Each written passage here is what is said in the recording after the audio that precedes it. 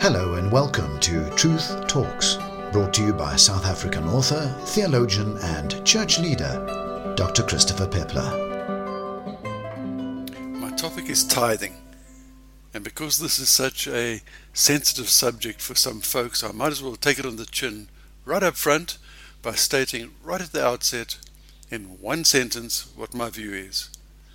Giving to the local church is both biblical and important. But tithing is a self-serving remnant from a long-distance age. Oops, there it is, out in the open. You know, I don't want to be facetious or sarcastic or critical, but in the past I've, on many occasions, sat through Sunday services which have had two sermons. I mean, essentially two sermons. The first one, anything up from between 10 minutes and 20 minutes or longer, is on tithing. And then they have an offering. And then the other one is on whatever's on the pastor's heart for that particular Sunday that he preaches from the Word of God.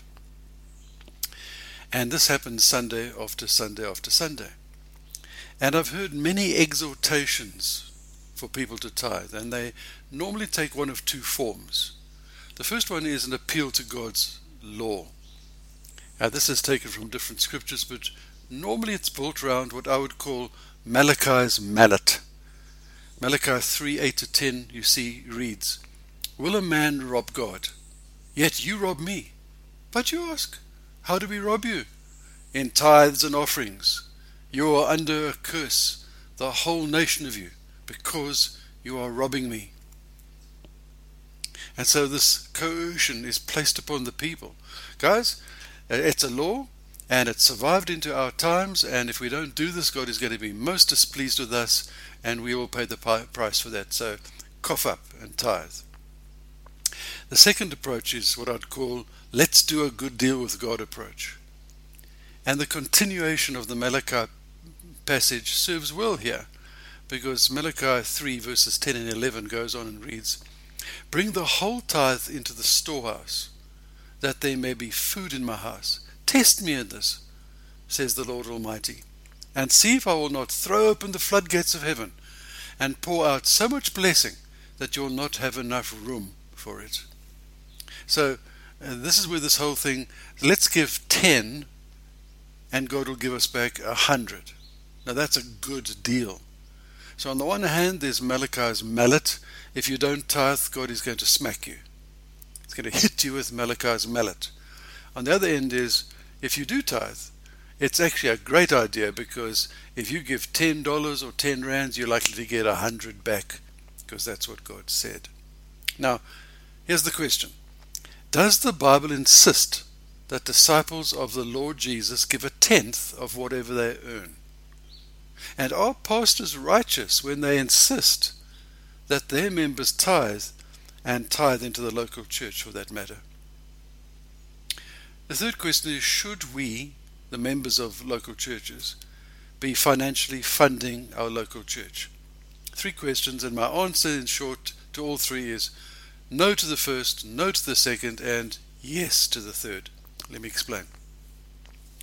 Tithing really is a word which describes a tenth of something, and it has its origin in the life of Old Testament Israel. It's what we today would term as income tax. You see, the tithe, that 10% of whatever revenue or produce came into the hands of the Israelites, was used to pay for Israel's system of government. This is before the advent of kings and kingdoms. The priests administered the religious rituals and rites, ceremonies and sacrifices, and the judges administered justice and provided national leadership. So all adult citizens were required to pay a tax of 1/10, a tithe, and this was to fund the religious and judicial systems. Now you'll find the requirement for tithing in the Old Testament in many passages. I'll just give you two, Leviticus 27:30 and Numbers 18 verse 26. But here's the thing, do we find the concept of tithing in the New Testament? The concept of tithing in the New Testament? No, we don't. But we do find a few references to it. And its first appearance in the New Testament is when Jesus was declaring dire woes upon the Pharisees. Do you remember he said, "Woe to you, Pharisees, because you give God 1/10 of your mint, rue, and all other kinds of garden herbs, but you neglect justice and the love of God. You should have practiced the latter without leaving the former undone." You'll find that in Luke 11:42, also in Matthew 23, verse 23. So the idea here is that Jesus is saying, just as the Pharisees were to tithe, but they were also to remember mercy and so on, then so we too should tithe. That Jesus is said to be endorsing the payment of the tithes. Now, advocates of this view often link this statement by Jesus with what he said concerning the law. And you'll find that in Matthew 5, verse 20. He said this, "I tell you that unless your righteousness surpasses that of the Pharisees and the teachers of the law, you will certainly not enter the kingdom of heaven." So they say, you see, here Jesus is not only endorsing the tithe, but he's also claiming that non-tithers won't go to heaven. So, Jesus says tithe like the Pharisees did, and if you don't, you're in trouble. Well, is he really endorsing the tithe here? Is this really what these texts mean? Well, I don't think they do. In fact, I think that this archaic understanding of these passages is as back to front as the word ehtit. And by now you would have guessed, I'm sure, that ehtit means tithe, spelled backwards. You see, the address to the Pharisees consists of woes, dire woes, not affirmations. The Matthew 23 passage, in fact, starts with Jesus telling his followers that they were to obey the Pharisees, despite the Pharisees' hypocrisy, because the Pharisees, were the custodians of the law of Moses. Well, you see, it's relatively clear. Before Jesus died to settle the demands of the law, all Jews, and that included those very early disciples who were still Jews, they were still under the law. They could only be redeemed and become righteous before God if they obeyed all of the law, every jot and every tittle and every line and every precept of the law, if they were to find righteousness before God. So his statement, recorded in Matthew 5:20, isn't an endorsement of the tithing. It's simply reinforcing this truth that I've just told you. However, Jesus put to death the demands of the law when he died on the cross of Calvary. And Paul writes a lot about this. He writes how Jesus abolished in his flesh the law with its commandments and regulations, Ephesians 2:15. And then he also wrote in places like Romans 3:21 and 22, he wrote this, "Now a righteousness from God apart from the law has been made known, to which the law of the prophets testify. This righteousness from God comes through faith in Jesus Christ to all who believe." Jesus was not endorsing the law of tithing for his followers. He was simply pointing out that outside of salvation in him and him alone, there was no righteousness for the Jews apart from a scrupulous obedience to all the dictates of the law of Moses. In his letter to the church in Corinth, Paul then spells out the gospel-orientated understanding of financial giving. And you'll find that in 2 Corinthians chapters 8 and 9. Giving, you see, especially giving to the local church, which of course is the extended family of God, is a privilege and it's a joy. It pleases God and it makes us happy. And it also provides the financial means for the local church to function, to serve, to teach, to care, and to reach out into its environment and beyond with the gospel of salvation in Christ Jesus.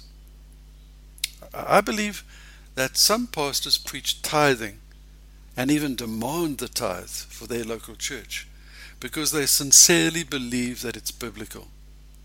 but I truly believe that they are sincerely wrong. Perhaps others think that they will be financially insecure if they do not constantly exhort their people to tithe. But surely insecurity comes from not trusting God rather than from a concern over people's adherence to a redundant Old Testament law. I left a very well-paid executive job in the banking industry to pastor a tiny church of 17 or so people. And I continued to lead that church as it grew and thrived over 3 decades. And never in all that time did I preach tithing. And never in all that time did my family not have the essentials of life. God provided for us adequately and faithfully through the local church. You see, God does that, you know. I asked my daughter Corin to join us and to ask some questions, the kind of questions that perhaps you wish you had the ability to be able to ask, and then we'll dialogue over that. Oh, here she is now. Hello, sweetheart. Come and join us and let's discuss the questions that you have. Okay, good. Whenever I see you talking about Old Testament laws, I always feel a little bit nervous, and it's because of that passage in Matthew 5 where it says, not the smallest letter on earth will disappear until the law does, or something like that. Yeah. Okay, so the answer, that my understanding of this is, as I've actually said in the article a bit earlier on in the Truth Talk, the disciples and everybody before them in the Jewish nation were under the law.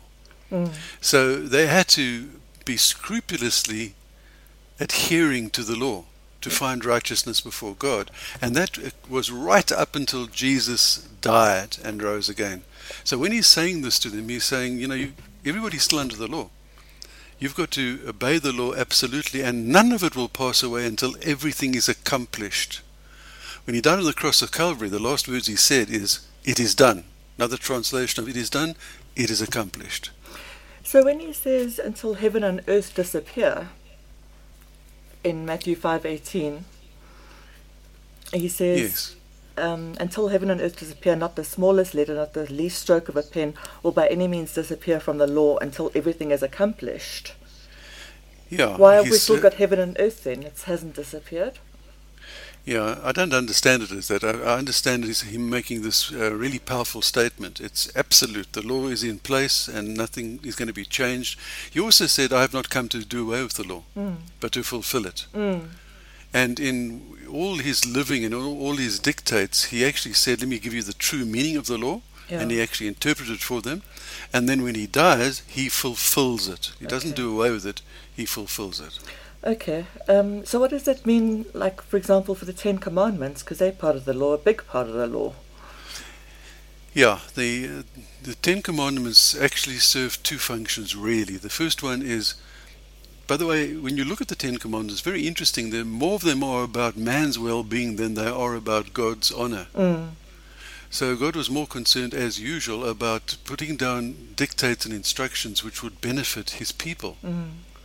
So by obeying those and by living according to those, even in our day, we are doing the right thing, we are obeying, we are doing what is best for ourselves and for society and so on. Yeah. So just because we are under grace, just because we are saved by the Spirit of God, doesn't give us license to abandon the yardsticks and the principles and the priorities and the dictates of God as set out in the Old Testament. So we still live according to those, but we are not legally bound. Our salvation is not tied up to whether or not we obey them.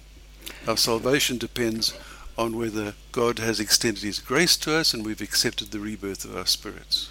Okay, good. Well, on to the matter at hand, which is tithing. I'm sure I've also heard all about how one must tithe. Particularly with, as you say, the let's make a deal approach. God will give you back so much more. If you just put some in, then you'll get back so much more than what you ever got. And, then in my experience, I've often been preached that God says we must test him on it. And I don't think God says that to many things. So when he says test me on this, then I kind of want to see. So, what harm? Like, how do you know this isn't what we're supposed to be doing? And where do these come from then? All these, I mean, they seem to have a variety of verses that they pull out, not just the two. Yeah, sure. Look, tithing is part of the Old Testament covenant. There's absolutely no doubt about it. So tithing was instituted by God for the nation of Israel. It provides an income tax. It provides the ability of Israel to govern through the priests, and later through the kings, and through the judges before them, and so on. But it was also a sign of the covenant. So there were many signs which indicated that the people of Old Testament Israel were part of a covenant with God. Tithing was one of them. Okay. Circumcision was another sign of the covenant. How did you know if somebody was in covenant with God? Well, tithing was an indication of that. It was all wrapped up with the Old Testament covenant. Yeah. So there's dozens of passages talking about tithing because, as I said just now, right up until when Jesus died on the cross to actually fulfill the whole of the law and the old covenant and to usher in the new covenant, all of the people of God were under the law. Yeah. So there's lots in the Old Testament we can quote about tithing. Okay. But that doesn't mean that the law of tithing applies to us. Okay. Because then our salvation would just be a works-driven thing. Then you start getting into the crazy arguments about, okay, well then we shouldn't worship on Sundays either. It should be the Jewish Sabbath, and so you get into this horrible legalism because you're trying to find righteousness through obeying a whole bunch of laws, which have been fulfilled in Jesus. Yeah. And Paul actually wrote a whole letter, the letter to the Galatians, about that. And he said, you foolish Galatians, you started so well. What's happened to you? Why are you reverting to special days and laws and sacrifices and so on? I think maybe it's sometimes easier to follow a set of laws than it is to love everyone. Yeah, of course. So formalized religion is sort of comforting to some folk because you can kind of do it by numbers. Well, especially if you've got your 10% worked out, then that's you done for the month. Yeah. In a misinformed head. Yeah. But now you do say that's obviously giving to your local church is good because, you want to be part of your community, and churches do wonderful things for that community, and we as people can benefit from the things that they do, and we do with them. So if no one ever preaches about tithing or giving or anything like that, then how do you know people are actually going to give anything and they're not just going to sort of tip the pastor when prodded? Okay, so I've not said anything against preaching on giving. Giving is one of the things that should be covered in the teaching program of the church. Okay. So in church we should regularly be preaching on many things. About love, about fellowship, about how the church operates, about the authority of Scripture, about all sorts of stuff. One of the things should be on giving. And we should be instructing our people, essentially out of 2 Corinthians chapters 8 and 9, what Christian giving actually is, how giving to the local church is important, and even give them some practical advice. So, for instance, I believe that everybody should be sitting, if you're married, for instance, you should sit with your partner and do a budget. If you're single, you should sit from time to time and say, where will I be spending the money I have? And then you make some priority decisions, and giving to the local church should be a priority item. It shouldn't just be, well, if I've got money left over at the end. Because it's our extended family, and it's important to us and to the kingdom of God, so we want to be able to give our resources to it. The same way as we want to give our time to it and our talents to it, we want to give our financial resources to the local church. Okay, so you're sitting there in the beginning of the month with your budget, and obviously in these cash-strapped times, no one wants to give anybody to nobody. So what is your percentage that you thumb suck? I mean, is it 10%? No, you see, again, I know this argument's been used by a lot of folk. I've had chats with pastors who've said, well, I don't believe in the law of tithing, but 10% is a handy guideline, and so I'll just tell the folk it's 10%. Yeah. But it's not 10% because, and Jesus told the story about the rich man and the widow giving her offering and so on. The point is, we give according to what we have, and we give it generously and freely and with a good heart from what we have. So for a person might give R1,000,000, another person might give 10 rand. The percentage is absolutely irrelevant. Point is what they're giving because they've decided in their hearts before God that that's what they want to give. Okay. But they take it seriously. They don't just think, oh, well, okay, I'll give as little as possible. That would be dishonoring to God and to the church and to themselves, quite frankly. That's interesting, because I would think 10% is 10% for anyone, but I suppose if you've got nothing, then 10% is a hell of a lot. Yeah, precisely. Some people just can't afford anything. In fact, Paul, in the passages I referred to in 2 Corinthians 8 and 9, he speaks about this. He writes about this, and he says, don't give from what you don't have. Yeah. You've got to give from what you do have. Yeah. Now, if you don't have anything, what have you got to give? Yeah. Now, to go into debt to give is obviously abominable. It's a crazy idea. Yes, yeah. That's irresponsible. To give to the local church if your children are starving is equally irresponsible. Yeah. And that's not going to please God. Yeah. So we have to sit down and responsibly say, look, I've got many priorities in my life, and funding the local church is one of my priorities. And I have a certain source of income, and from that I'm going to be a good steward and meet my priority obligations and my desires and my plannings.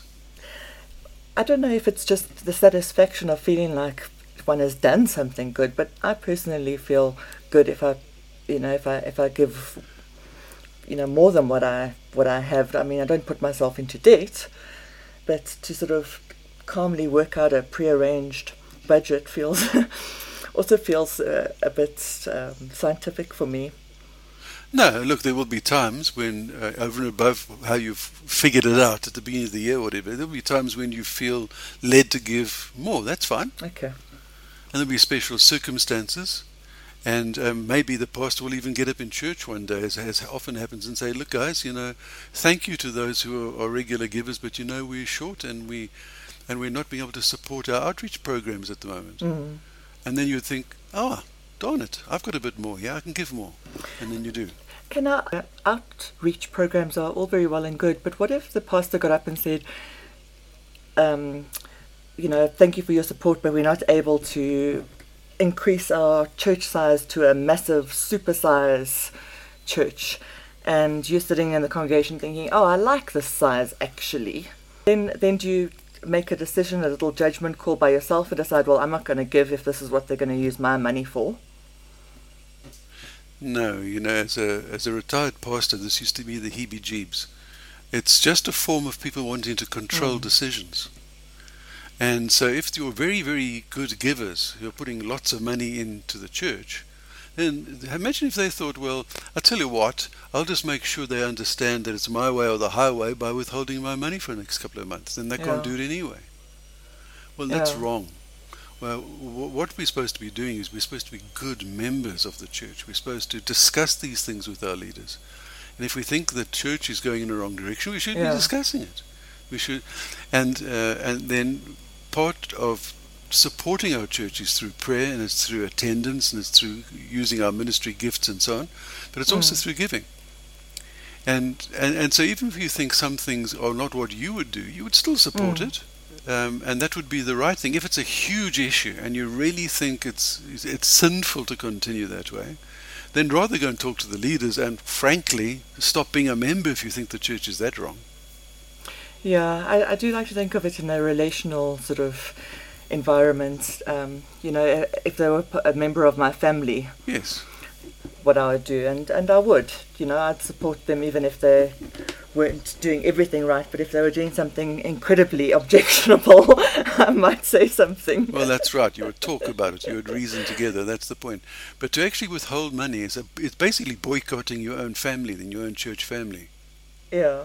And there's just something awfully wrong about that. Now, most of the churches, just to end off, most of the churches I've been to do practice some kind of tithing, if not giving.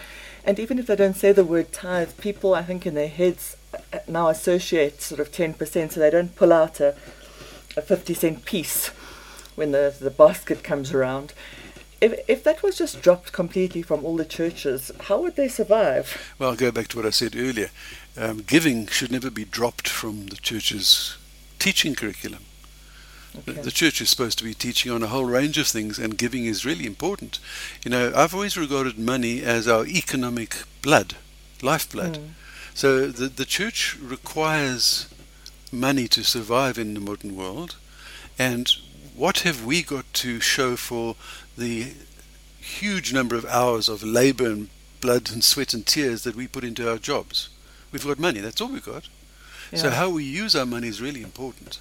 So we should consistently be reasoning together and talking to people about the use of our money, the good and godly use of our money. So it's not a subject that should be ignored or shied away from.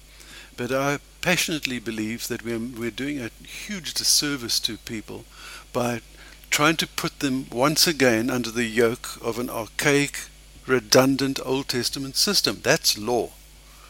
And our salvation and our relationship with Jesus does not depend on our adherence to laws. And it shows up in the church, and when it shows up in the church, it's called legalism. Okay. And legalism is one of the poisons in the bloodstream of the church in our day. So I'm firmly opposed to teaching the legalistic tithing. I'm firmly in favor of a regular diet of teaching about how to give, and how to give generously, and how to give joyfully. Okay, and I don't want the full sermon on it, but on a practical level, I'm sitting with my my budget at the beginning of the month. Say I've got 1,000 rand that I feel I want to give. I want to give to God. Does that mean I can allot that between the beggars on the street and the SPCA and the church? How does one actually practically go about this? Okay, so you start with the big picture. We're called to be givers. So we're called to give to the beggars on the street if we feel that's the right thing to do, and we're called to help our neighbor when you see them in distress, if that's the right thing to do. But we're also called to be giving into our local family. So if our parents or children or brothers or sisters in our physical families are in trouble, we'd give to them, wouldn't we not? Yes. And it's the same thing in the church. We give into the church family. It's an extended family. But it's not a legalistic thing. So we don't say, well, you see, the mindset which says, I must only give to the church and not to the beggar on the street. And if I give to the beggar on the street, then I'm taking it away from the church, is this legalistic mindset again, which is saying, how much of my 10% am I chopping up here? Yes, yeah. And that's not the way to look at it, honestly.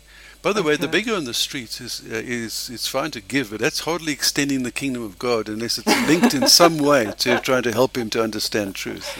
Or he's an angel. Yeah, well, then that would benefit us, yeah.